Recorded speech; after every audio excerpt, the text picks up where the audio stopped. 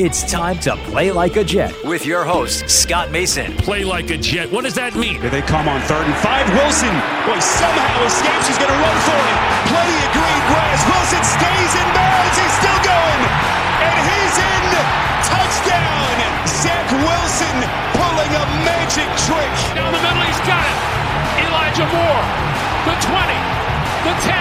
The 5. Touchdown. Tune is buried. That was Sauce Gardner coming in hot. Garrett Wilson. Here he goes.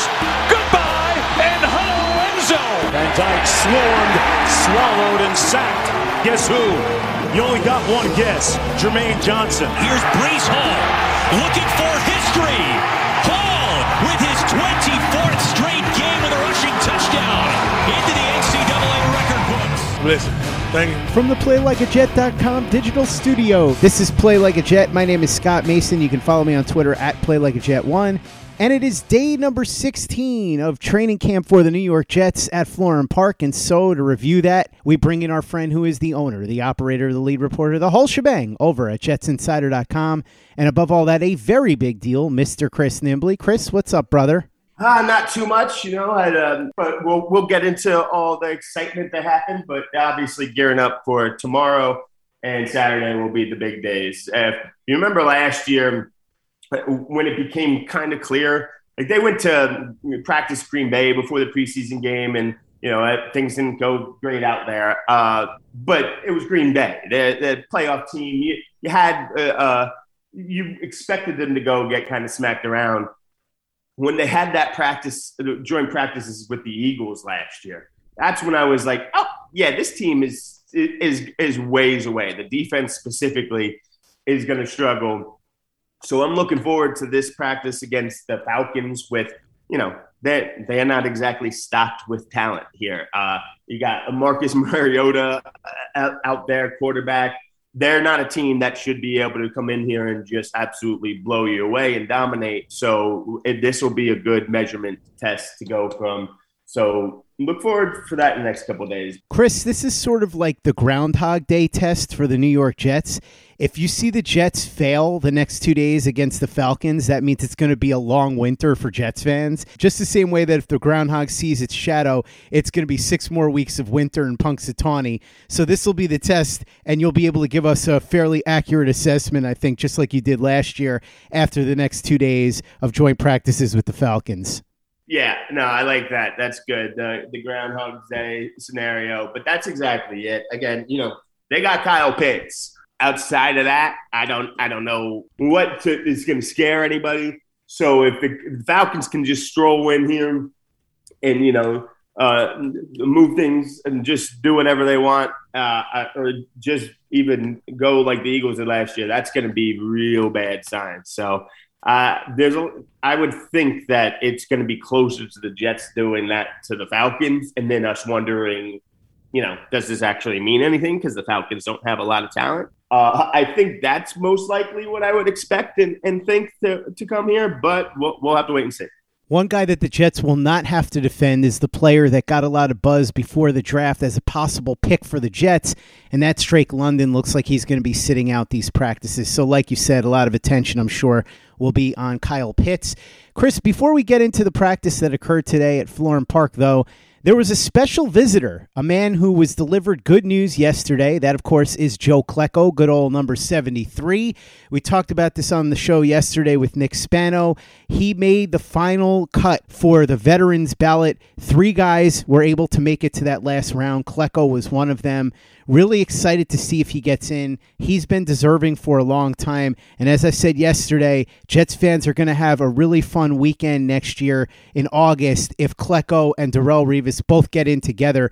Would be the first time in NFL history that the Jets would have had 2 guys go into the Hall of Fame in the same class. If you're looking to get ahead of things and plan trips, you can go ahead and probably feel pretty safe with Revis. But I'd be banking that trip around Revis making it. This isn't me saying anything that he doesn't deserve it, because I think he does. But I think this is one of those things that, even Samini, who's been covering this team forever, is as big of a driver as the Klecko for Hall of Fame as there is. But it's a very Jet-centric take. He's been covering the team for 30 years, so he gets it. I think outside of the Jets, it just doesn't resonate the same. But it's definitely always exciting to have him in the building, and at least there seems to be a little bit of positive momentum going there. So, obviously that would be great for fans. And if you could team that up with Revis, because you got to imagine there's going to be a lot of fans who are going to want to go for Revis, and then obviously a lot of the older fans especially would want to go in for Klecko. So that could be really special. Play like a Jet. Play like a Jet. Klecko's getting in. We're being optimistic on the show. It's going to be Klecko and Revis. I think the fact that he made it this far to the final ballot means that he's going to get in most likely. There's going to be a big push, and he deserves it. And I think he's going to get in this time, which he should have years ago. By the way, Klecko had comments to Rich Cimini, who you mentioned before. He said, quote, "It's a tremendous honor. I didn't want to raise my expectations because of the past. I was hoping for the best, expecting the worst. When I got the call, I got emotional about it. My wife, she's usually reserved, but she was in the background screaming. It was a pretty cool phone call. It was quite a jubilant time for the Klecko family. I understand Darrelle Revis is on the ballot for the first time as a modern era candidate. I hope he makes it. The whole place, Canton, would have a New York feel." I agree. I can't wait to go next summer after Klecko and Revis both get into the Hall of Fame because, Chris, as I said, I'm counteracting your pessimism with my optimism. But I may not be as optimistic about the Jets' offense as I am about Joe Klecko's chances of getting into the Hall of Fame based on what we saw at today's practice. Joe Flacco had a rough time at the end of practice and, in fact, had 3 or 4 incompletions in a row at the end, including an interception to Jordan Whitehead. So not the best day for Joe Flacco. He did have a touchdown pass to Tyler Conklin, who continues to impress, though. It's training camp. It's one day. Flacco has overall had a really good training camp, so you can't really get upset about it. But this seemed to be a little bit more of a comeback down-to-earth day for Flacco. Yeah, it just nothing looked good out there really for Flacco. He did a boot early in the second part of practice. Just the running motion of it was clunky and awkward. It brought out those giraffe comparisons that I remember from early in his career, with people doing lots of stuff with that early internet days of the Flacco career. The throws were a little bit erratic all over the place. He was just kind of like slow-mo and lumbering around. It's training camp. Mike White actually looked pretty good today, though. So that's, it's not like the offense was just completely inept or wasn't functioning at all. It was just Flacco had a bad day. But that's it. This is Joe Flacco. So if you're coming here expecting perfection from, I don't even know how old he is at this point, but an old Flacco, you're looking in the wrong place. You mentioned Mike White, Chris. He and Chris Streveler targeted Lawrence Cager quite a bit. 4 targets, 4 catches in 11 on 11s. Lawrence Cager has had a really nice camp. He did well in the preseason game, too. He's really handled that switch from wide receiver to tight end incredibly well. It's a shame that there's probably not a spot for him on the active roster, but he is really giving the Jets something to think about here. I wonder if they're able to deal him before final cutdowns. I doubt they'll be able to sneak him onto the practice squad, but he is really making a case for himself. Most fans, even Jets fans, don't really know the name Lawrence Cager, but he's been here for a while. It's been a really interesting career, and you can call it a career. It's long enough, even though he hasn't actually been playing in actual games a lot. But he's been impressing since he showed up as an undrafted rookie. Like, I remember that first training camp in him and being like, I forget what year that was exactly, because my memory all bleeds together, and what other players were on the roster that year, that receivers specifically. But I remember being like, all right, he's not making the roster, but like they have to find a way to stick him on the practice squad. And obviously they've done that. He's had injuries, so they were able to shelve him and IR him and keep him around that way. But then he would come back in training camp. He'd do it again, but it was injuries, not playing enough playing time. All right, not cracking the actual roster. And then they did the move to tight end, and I was just like, all right, well, I mean, I get the logic, but what's the chance this actually works out? And then I started seeing him make a couple plays here and there. And I'm like, oh, okay, that's good. But again, what's the chance is actually going to work out? And more, I'm like, okay, I guess there's more of a chance than I thought. It's getting closer and closer. And it's at the same thing, though, where like right now, this is the deepest tight end group I've ever seen on this team. So where are they going to keep 5 tight ends? Like, I don't know exactly how they're going to do this shuffling there. I don't know the receiver shuffling they're going to do, the tight end shuffling there. And then, a staple of the Shanahan, LaFleur style running backs, you tend to try to keep a lot of running backs too. You want them to split up a bunch of carries, even if you have, one guy like a Tevin Coleman there and he's just getting 3 touches a game. They like to do that. So I still think it's on the outside, but he just continues to impress, and this time at a new position. Chris, the Jets have posted a video clip of Duane Brown in positional drills over on their official Twitter. He did not participate in 11-on-11s. He's wearing number 71 now. It's funny because with Mekhi Becton, you just notice how big he is. He's so huge. Duane Brown is a very big man. Anybody who plays offensive tackle in the NFL is big. But what you notice when you watch him is just how athletic he is. And Luke Grant broke down Duane Brown's film on our YouTube channel, youtube.com/playlikeajet. Talked a lot about how Duane Brown's ability to move is one of his best assets, even at the age of 37. You watch this clip and you can see it clear as day. What an incredible athlete for a man his size. Yeah, it's one of those things that I take for granted, especially I've been covering this league for, almost a decade and a half now. And there's a couple of things I take for granted. And it's the thing mostly is, most NFL players aren't that big. Like most of them aren't that big. I'm 5'8". Like, I'm not a tall guy, but there's very few that like are towering over me. The imposing guys, of course, are on the line, both sides of the ball. But then you have the defensive linemen get all the tags, the athleticism tags. You still don't. You get the occasionals, obviously you got when Kevin Mawae came out, it was such a leap over everyone else. It was like, okay, athletic. But the bulk of the guys don't get that, even though clearly they have to be. Like, but then so I take it for granted all the time about just like, 350-pound man. Yeah, nimble, sure. Look at how fast and quick he is.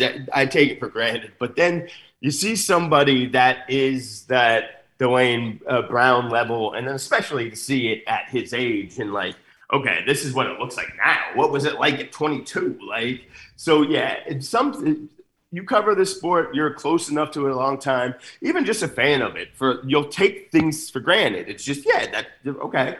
But then someone comes around every once in a while and it's just like, nah, it smacks you across the face, forces you to remember. Chris, DJ Reed was back today, participated in 11-on-11s. He and Sauce Gardner got called on back-to-back defensive pass interference penalties, so a rough return for DJ Reed. No Quinnen Williams today. Robert Saleh said he's hopeful that Williams will be back sometime in the next couple of days. As of now, Williams is thought to have an injury that's not really anything to worry about, but we've heard that before, so we'll wait and see how it turns out. You're normally 100% right to lean into that caveat there on Quinnen Williams. I say that this time I don't think it applies. Every day at practice, I see him walking around and just kind of stalking around, and he looks kind of weird because he's this big dude. He's walking around with like the jersey on and just like sweatpants, no pads or anything, but his shoulders are so big that it looks like he's kind of got shoulder pads on, and the way he just kind of strolls around and he doesn't have a care in the world right now. He doesn't look even the slightest bit concerned. He doesn't look the slightest bit hobbled. I don't think there's a single thing to worry about with this injury. I think this injury, the way they're doing it, goes even beyond just playing it safe. It's just like, all right, he tweaked something and there was really nothing there, but whatever. Like, I don't think there's anything to be worried about here. Now, that, of course, doesn't mean something can't happen, but right now he is in a perfectly fine shape. He could play without any issues if needed. Chris, at the end of practice, something fun was going on. Jeff Ulbrich and Brant Boyer, Jeff Ulbrich, of course, the Jets defensive coordinator, and Brant Boyer, the Jets special teams coach, were having a punt catching competition with the machine launching footballs at them. And somebody was waving a broom in front of both of their faces while it was going on to distract them. They both dropped a lot. Brant Boyer, I'm sure, knows that it's a lot harder than it looks, having coached this for so many years. Clearly, he's better at coaching guys in special teams than fielding the punts. But I wish I was there for this. This actually sounds like something that would have been one of the highlights of practice. Yeah, well, you know the old saying, if you can't do, coach, and then it's like, what is it? If you can't coach, like, write about it or whatever. And I think that applies because, like, yeah, nobody's listening to me and coach. I can't be strict coach either. So I think that all works. But, yeah, that's how it goes more often than not. And it's also why, like, some of the best athletes make just terrible coaches. It's like really hard. I remember hearing a story long ago about why Magic Johnson made such a bad coach when he tried. And it was just like, he would try to like explain stuff to players. And it was basically just like, yeah, just go and do, because that's all it ever had to be to Magic. There was no like, he just went and did because he was so much better than so many people. It was like, yeah, it doesn't work like that with other people. Not everyone's that much, there's not that big of a gap. So Brant Boyer goes out there. He looks like pretty much anybody else would. He's going to take some ribbing from his players for that. I'm sure they'll cut up some film and put him on the big screen for a little bit. But then they're going to get back in line because they know that they need to buddy up to him and secure their roster spot, those special team spots. Whew, those things are valuable when you're looking to make it a roster. Robert Saleh spoke after practice. He said that Zach Wilson flew back last night. He's already walking and eager to get into his rehab. When asked whether or not Wilson would play week 1, Saleh said if he's ready to go, he'll be the starter. If not, Joe Flacco will start. Saleh said he's hopeful that Quinnen Williams will return soon. He hasn't practiced this week. We talked about that earlier.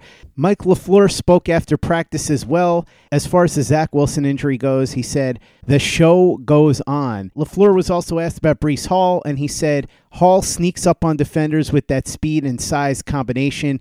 On the subject of Denzel Mims, LaFleur said he's much further along with the offense and his body. He put the time in. You can tell how much more comfortable he is.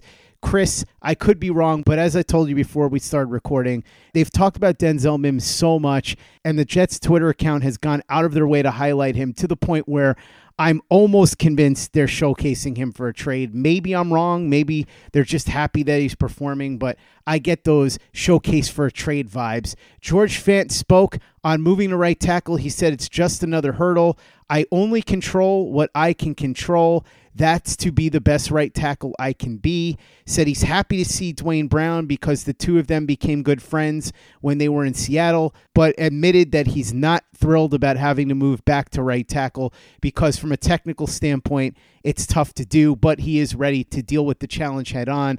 Also would not comment on how this might impact contract negotiations. And then Michael Clemens spoke, and Michael Clemens is a man of very few words, but when he speaks, you better listen to what he says. First, he was asked about the nickname that his teammates have given him, which is Debo. Of course, Debo, the character played by Tiny Lister in the movie Friday. He was asked what he thought about that nickname, and he shrugged his shoulders. He was then asked about the fact that he was the star of Friday's game against the Eagles with 7 pressures and a sack. Was he satisfied with that performance? His answer was, quote, I wasn't. So this is a man, as I said, who chooses his words carefully. and very economically, but there's no ambiguity there. It's funny that they call him Debo, and I totally see it because he's so big and physically intimidating, but there was a Clubber Lang vibe there too with the 1-2 word answers, because remember right before he was going to face Rocky, they asked him, what's your prediction for this fight? And Clubber Lang said, pain. It's what I get off of Michael Clemens, and I think there's going to be a lot of pain in store for the Atlanta Falcons coming up too, Chris. I got mind control over Debo. When you say shut up, I'll be quiet. When you leave, I'll be talking again. But if I'm also going to be staying quiet around Michael Clemens. I'm not actually going to take Smokey's advice there. I'm going to stay quiet around Michael Clemens because I do not have that mind control over him. I know that for a fact. So I will stay quiet there. But yeah, the Fant, the right tackle thing. You can understand that. Obviously, football fans, we both know. Shut up, take their millions. Okay, great. Yeah, okay, cool. This is really tough. It's really tough to be switching sides like that, back and forth, right tackle, left tackle. And it's one of those things that even as I'm saying it's really tough, and I admit it's even more complicated than I can imagine. So if you're underselling it, I promise you it's way harder than that. That's got to be really difficult to deal with, but he's sitting there. And then also he was sitting there lined up like, okay, maybe I can really get this left tackle money on another contract. And now that, so yeah, you understand him not wanting to go down that road so much, but yeah, that's the Michael Clemens thing was the highlight of the press conference for sure. Just everything about him, but he's been impressive so far. You just want to keep watching him and continue. Chris, just to expand upon the point you were making about switching sides, in fairness, George Fant does have experience now playing right and left tackle, so it's not as unfamiliar to him. However, when you're talking about switching from one to the other, it is like going from a right-handed stance in boxing to switching southpaw. For those that have never boxed, they may not understand how different it is and how much more difficult it is to fight from an unnatural position.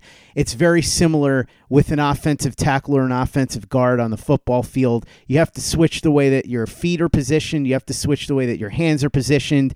It can be very unnatural if you're going from a side that's entirely different than what you're used to, which, as Robert Saleh said, is both a blessing and a curse for George Fant because it means he's versatile, but it also means that when the Jets sign a guy who's not as versatile, like Dwayne Brown, who's played his entire career at left tackle, they're going to make the versatile guy go back to right tackle, which is what George Fant is dealing with now. And as you said, Chris, obviously there's more value at left tackle, and so that might impact his potential contract value. He was smart, however, not to talk about that because there's absolutely nothing for him to gain from commenting on that right now. Chris Nimbley, the owner, the operator, the lead reporter, the whole shebang over at JetsInsider.com, and above all that, a very big deal. Thank you so much for coming on and breaking down day number 16 of New York Jets training camp with me.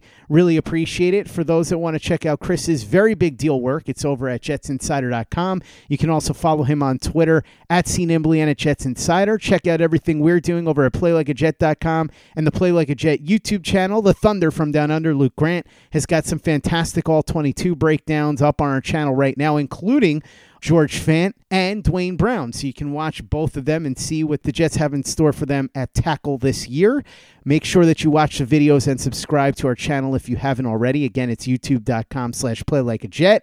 Visit our store, teepublic.com. That's teepublic.com. We've got the John Franklin Myers, Quentin Williams, Bless You, Thank You shirt, the Zach Says Go Long shirt, the Zach the Ripper shirt, the Play Like a Jet logo shirt, caps, mugs, hoodies. It's all there. teepublic.com. That's teepublic.com. And be sure to give us a 5-star review for the podcast on iTunes if you haven't done that already. Easy way to help out the show if you like what we're doing. Doesn't take you much time, doesn't cost you any money, but it goes a long way to help us out. So if you could go ahead and do that for us, we'd be quite grateful. And for the latest and greatest in New York Jets podcasts and content, you know where to go. That's Play Like a Jet Digital and PlayLikeAJet.com.